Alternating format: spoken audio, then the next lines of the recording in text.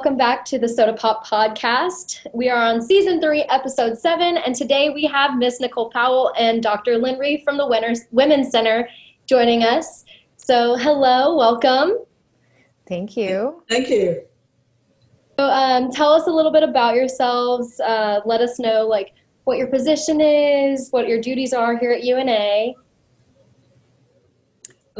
Well, I'm Dr. Rieff, and I'm the director of the Center for Women's Studies and have served at the Center for Women's Studies since 2004. But I wear another hat. I'm also a professor of history and teach U.S. history and as well as women's studies courses. I teach U.S. women, so anyway, so that's my gig here at UNA. And I'm Nicole Powell, and I'm the new coordinator for the Center for Women's Studies, and this will mark what I think my 6th month here. So this is my first semester with students on campus, and I'm loving it. Welcome. What brought you to UNA? Well, we moved down to the Florence area, and I wanted to make a contribution to the community, and so I thought, how better to do that than to work with students here at UNA? Well, we're really lucky to have you. More Lions. Well, the Women's Center, right? It's one of the focuses of this episode. So I just want you guys to tell us about the Women's Center and who is it for, what kind of resources you guys offer, just for the people that don't know about it. Okay. Why don't I start with a little bit of history or background of the Center for Women's Studies.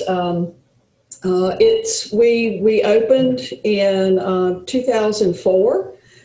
We started out with a room in the old Bennett Infirmary for that spring semester of 2004, and we moved into our current location, which is at 663 Northwood Avenue. We're right across the parking lot from Willingham Hall. We moved there during the summer of 2004. The Center for Women's Studies grew out of our academic minor in Women's Studies here at UNA. A colleague in the English department, Dr. Anna Lott, who has since retired, but she and I started the Women's Studies minor at UNA back in 2000, actually. So we've had the minor for about 20 years. But we recognized that there was a need for a center as far as a place where students could come, an inclusive place on campus where students could come and that would serve a variety of purposes. So the location that we're in became available, that facility became available in 2004, and we have been there since 2004.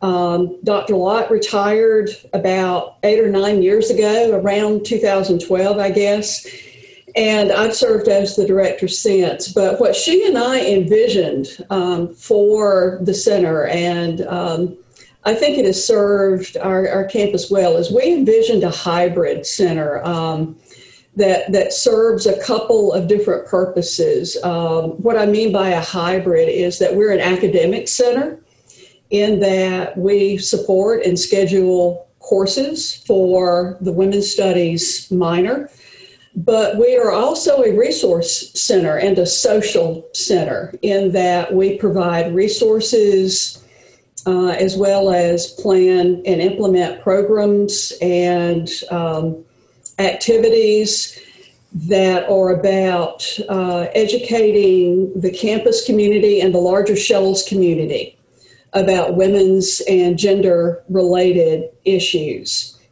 And as I mentioned, our ethos is that we want the Women's Center to be an inclusive place where everyone on campus is welcome. All students, even though we're the Center for Women's Studies, we welcome men. All students are welcome, and we have resources that can support everybody on campus as far as faculty, staff, and students. And so, and two, we also sponsor two recognized student organizations, the student chapter of the American Association of University Women, as well as the Women's and Gender Studies Association. So we do a lot, I think. Yeah. You mentioned that you guys have ample resources for students. Can you tell us what kind of resources you offer? Sure. So I'll jump in here. So quickly sort of listing them, we actually offer free printing and students love that. And then also the director and myself serve as confidential Title IX resources. And we also provide personal care items to the UNA community, and we provide free feminine hygiene products to the UNA community through our partnership with the Period Project. And we also have a dedicated lactation room. So let me provide just a little bit more information about all of those. So for free printing, students are able to come in at the beginning of the semester and print their syllabi. They can print assignments, short assignments throughout the semester, and then their midterms and final papers. In terms of the role that we serve as a confidential Title IX resource, what this means, and this is actually an important function that we serve here on campus, this means that any student, staff, or faculty member at UNA can come and speak with us about sex or gender-based discrimination that they've experienced or have witnessed. And so that includes sexual harassment and/or assault, dating violence, stalking. So they can share that information with us, and it remains confidential. So we won't share any information that someone else shares with us with the Title IX office without that individual's consent. So we can provide information about on-campus and community resources to that individual, and then also encourage them to access those resources if they're comfortable doing so. And so this differs, this role that we have as a confidential Title IX resource differs from the role that other members on the UNA campus have, in the sense that they're obligated to inform the Title IX office of any instances or possible instances of sex or gender-based discrimination on campus. In terms of providing personal care items to the UNA community, we collect personal care items. So think, shampoo, conditioner, soap, toothpaste, mouthwash, deodorant, for both men, women, and children as well. And this fall, we actually partnered with the pantry, so the food pantry here on campus, and I think their name has changed from the past. So all of the items that we collect are actually available through the pantry. So, and I believe that's located in the student engagement office. So we no longer keep personal care items here at the center, but we raise money and we also collect donations for the pantry. And so the pantry will assess the needs of the students and purchase sort of those in-demand personal care items and also distribute what we have collected. And we just felt this was the best way to ensure that everyone sort of in need on campus could access both personal care items and food in the same spot. And then in terms of the partnership that we have with the Period Project, we actually provide free feminine hygiene products in all of the women's and gender neutral bathrooms in Collier Library. I believe that the Period Project historically had provided free feminine hygiene products in the GUC. And so one of their needs was to expand out to the library. And so we've been doing that. And then in terms of the lactation room, there are actually only 2 lactation rooms here on campus. And so we offer one of those rooms. And so it's available to nursing moms, and it's a comfortable place for them to express breast milk and then store that in our fridge here. So we actually had the pantry on one of our episodes in the past. And great. yes, they've just changed their name to the pantry, so it would encompass food and personal care, not just feeding the pride. Yes. But also the Period Project, I didn't know that was who was behind Collier Library. So I've noticed that they have the free feminine hygiene products and also in our recreation center. So Oh, that's great. the gym has some free hygiene products as well. So I thought that was really awesome. That is awesome. Yes, this is really wonderful. Thank you guys for providing all these amazing services, because it's definitely needed. And thank you for telling us, because I didn't know that you guys offered all of these services as well. Now, as you just mentioned, that the Women's Center is a huge part of the campus community, but we're aware that you have a Women of Action speaker series. You have 2 speakers coming. Could you give us some more details about that, like who that is and where that's going to be? Sure. So the Women in Action series is actually co-sponsored. So it's co-sponsored by the Community Service and Outreach, the Mitchell West Center for Social Inclusion, and us, the Women's Center. So we were really excited about this when we were kind of brainstorming, because we wanted the Women in Action series to serve to connect students here on campus with inspirational women from the local community. So our guest speakers, they come, and they're doing this virtually right now, but they share their story.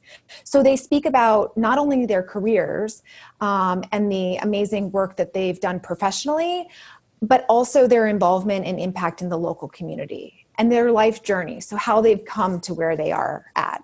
So we're hoping that the series is going to serve to inspire others to engage in service-oriented leadership and recognize that one's path is something that's constantly negotiated and redefined and renegotiated, sort of in the process of getting to where you're going. So last month we had the honor of speaking with Rachel Winston, and she was absolutely fabulous. And you can find her talk on YouTube, and we have a link to her YouTube recording on our Facebook page, so you can access that link through our Facebook page. And then coming up, we have Katrina Simmons. So she's a councilwoman here in Florence, and she's going to speak on October 21st. And then Janice Fadden, she is the Director of Strategic Engagement at UNA's College of Business, and she's going to speak on November 18th. So like I said, all of these events are taking place virtually. So in order to register for these events, students and whomever can go to the Mitchell West Center for Social Inclusion's website and sign up through their website. And it's free sign up, right? It is, yes. Yes. Well, those are awesome resources and events that are coming up, but I know you also have another event coming up for Domestic Violence Awareness Month, and that is the Clothesline Project. Yes. That's very soon. So can you tell us a little bit about what that is and who it's for? Sure. So October, as you mentioned, is Domestic Violence Awareness Month. And so nationally, 1 in 4 women in the U.S. experience domestic violence. And this is also referred to as intimate partner violence. So this is obviously unacceptable. So one of the first steps in preventing domestic violence is raising awareness about it. And so the purpose of the Clothesline Project is to increase awareness about the impact of domestic violence and to celebrate the survivors. So the Clothesline Project is a visual display of shirts with graphic messages and illustrations that survivors of violence and or individuals who love an individual who has been a victim of domestic or sexual assault, they design and decorate shirts. So UNA students, faculty, staff can decorate shirts on October 15th and 16th at the Center for Women's Studies, so they can come in anytime during those days, and we'll be all set up and they can decorate their shirt and leave it to dry. And then we'll be out in front of the GUC, or if it's raining, underneath the bridge in front of the GUC on the 19th and the 20th from noon to 3:30. And then we will display the shirts on the 21st and 22nd of October on the hill behind the amphitheater. So, and I'll add that this year's roughly I think it's about the 30th anniversary of the Clothesline Project nationally. And it started back in 1990 in Massachusetts. And what women recognized was how many women were experiencing domestic violence and intimate partner violence.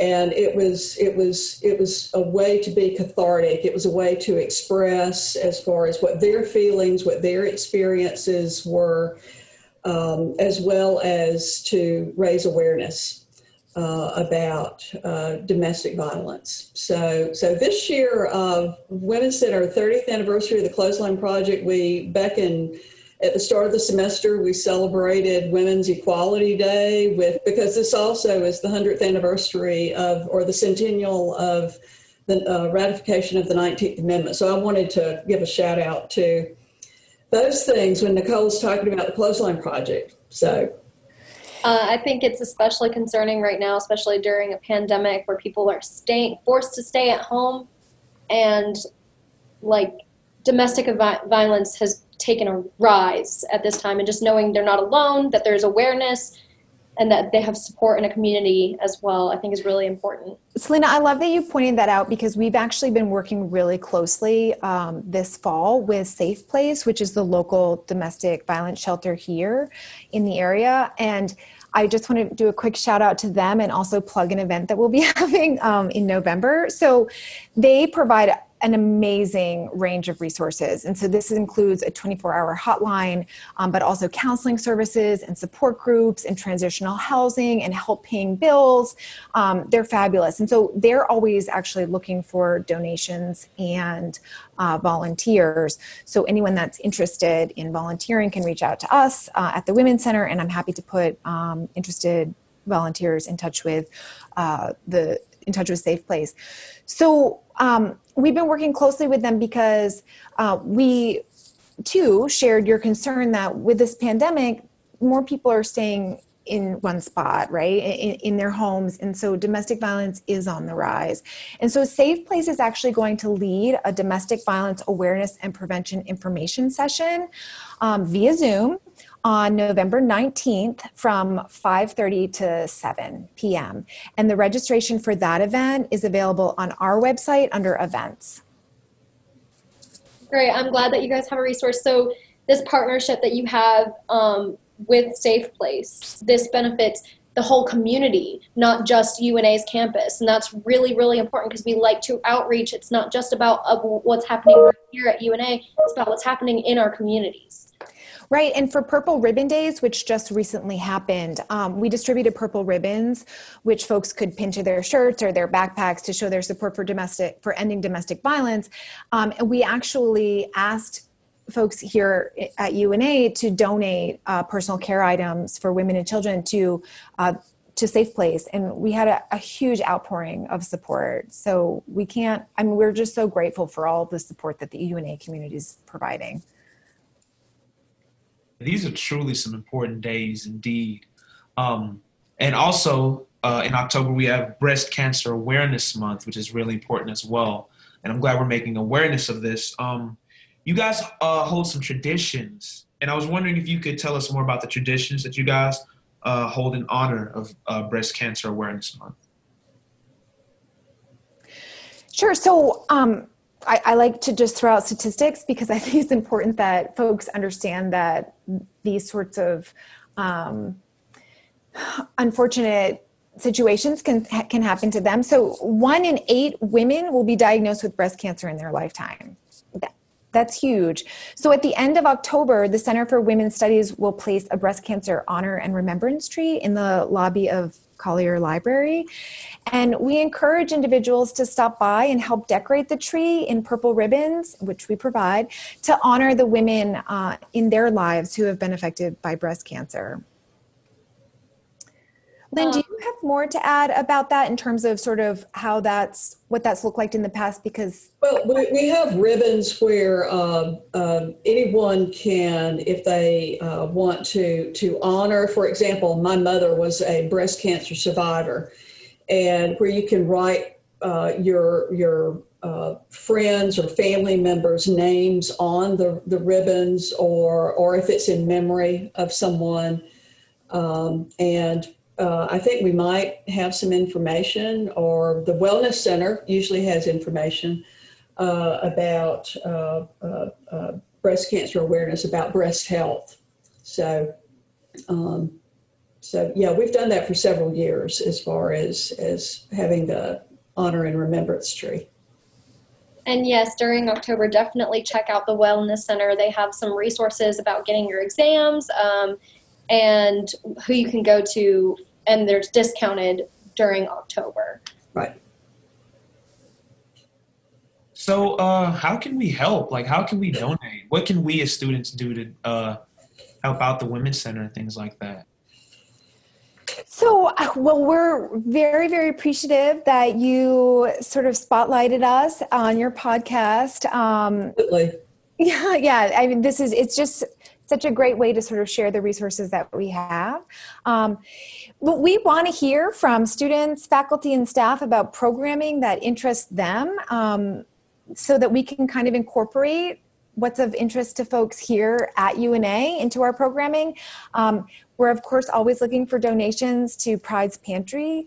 However, I have to say I have been overcome with gratitude for all of the support that UNA has shown us in terms of the donations to Pride's Pantry. It's been incredible. We kind of made September sort of the month to donate, and we still have donations coming in for Pride's Pantry. So it's just fabulous, absolutely fabulous. I think I've collected more in this past sort of month and a half, more items than we had in our pantry at the beginning of the year, which we, donated over to the pantry. So, it's incredible. It's incredible how supportive the UNA community is. And then we're always looking for volunteers to help with our events. And so if students are interested in that, they can reach out to me, the coordinator here at the Women's Center. Alrighty, guys. So I just want to thank you so much for being on our podcast. Like, you've given so many resources, so many things that even I didn't know about. Don't forget about the Clothesline Project coming up on the 15th and 16th, and then also on the 19th and 20th under the GUC Bridge. Okay. And then to help support Domestic Awareness Month, and then Domestic Violence Awareness Month, and then also the guest speaker on the 21st of October. If you guys have any social media you would like to plug, I also recommend following the pantry_UNA for the Pride's Pantry. You can give donations. There's a link in their bio. There's also a Facebook page and UNA's web page that links to the pantry as well. So, and then of course you have the Mitchell Center of Wellness Center, and so if you want to go ahead and give those links or tell us those names. Okay, so you can follow us at Women's Center UNA, and that's our Facebook.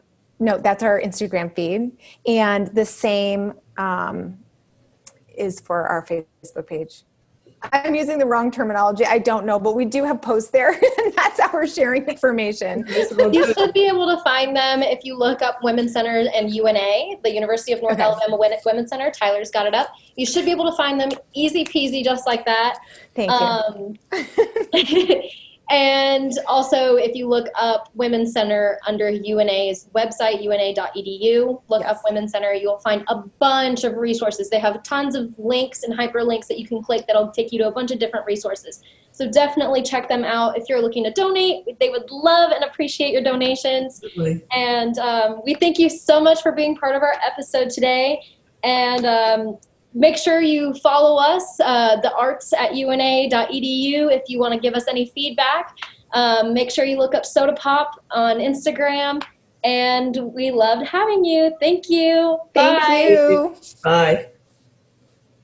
Hey guys, make sure to check out all of our social medias. Feel free to send us your feedback at arts@una.edu or through the DMs of any of our social media. We hope you enjoyed this episode, and we'll see you in the future.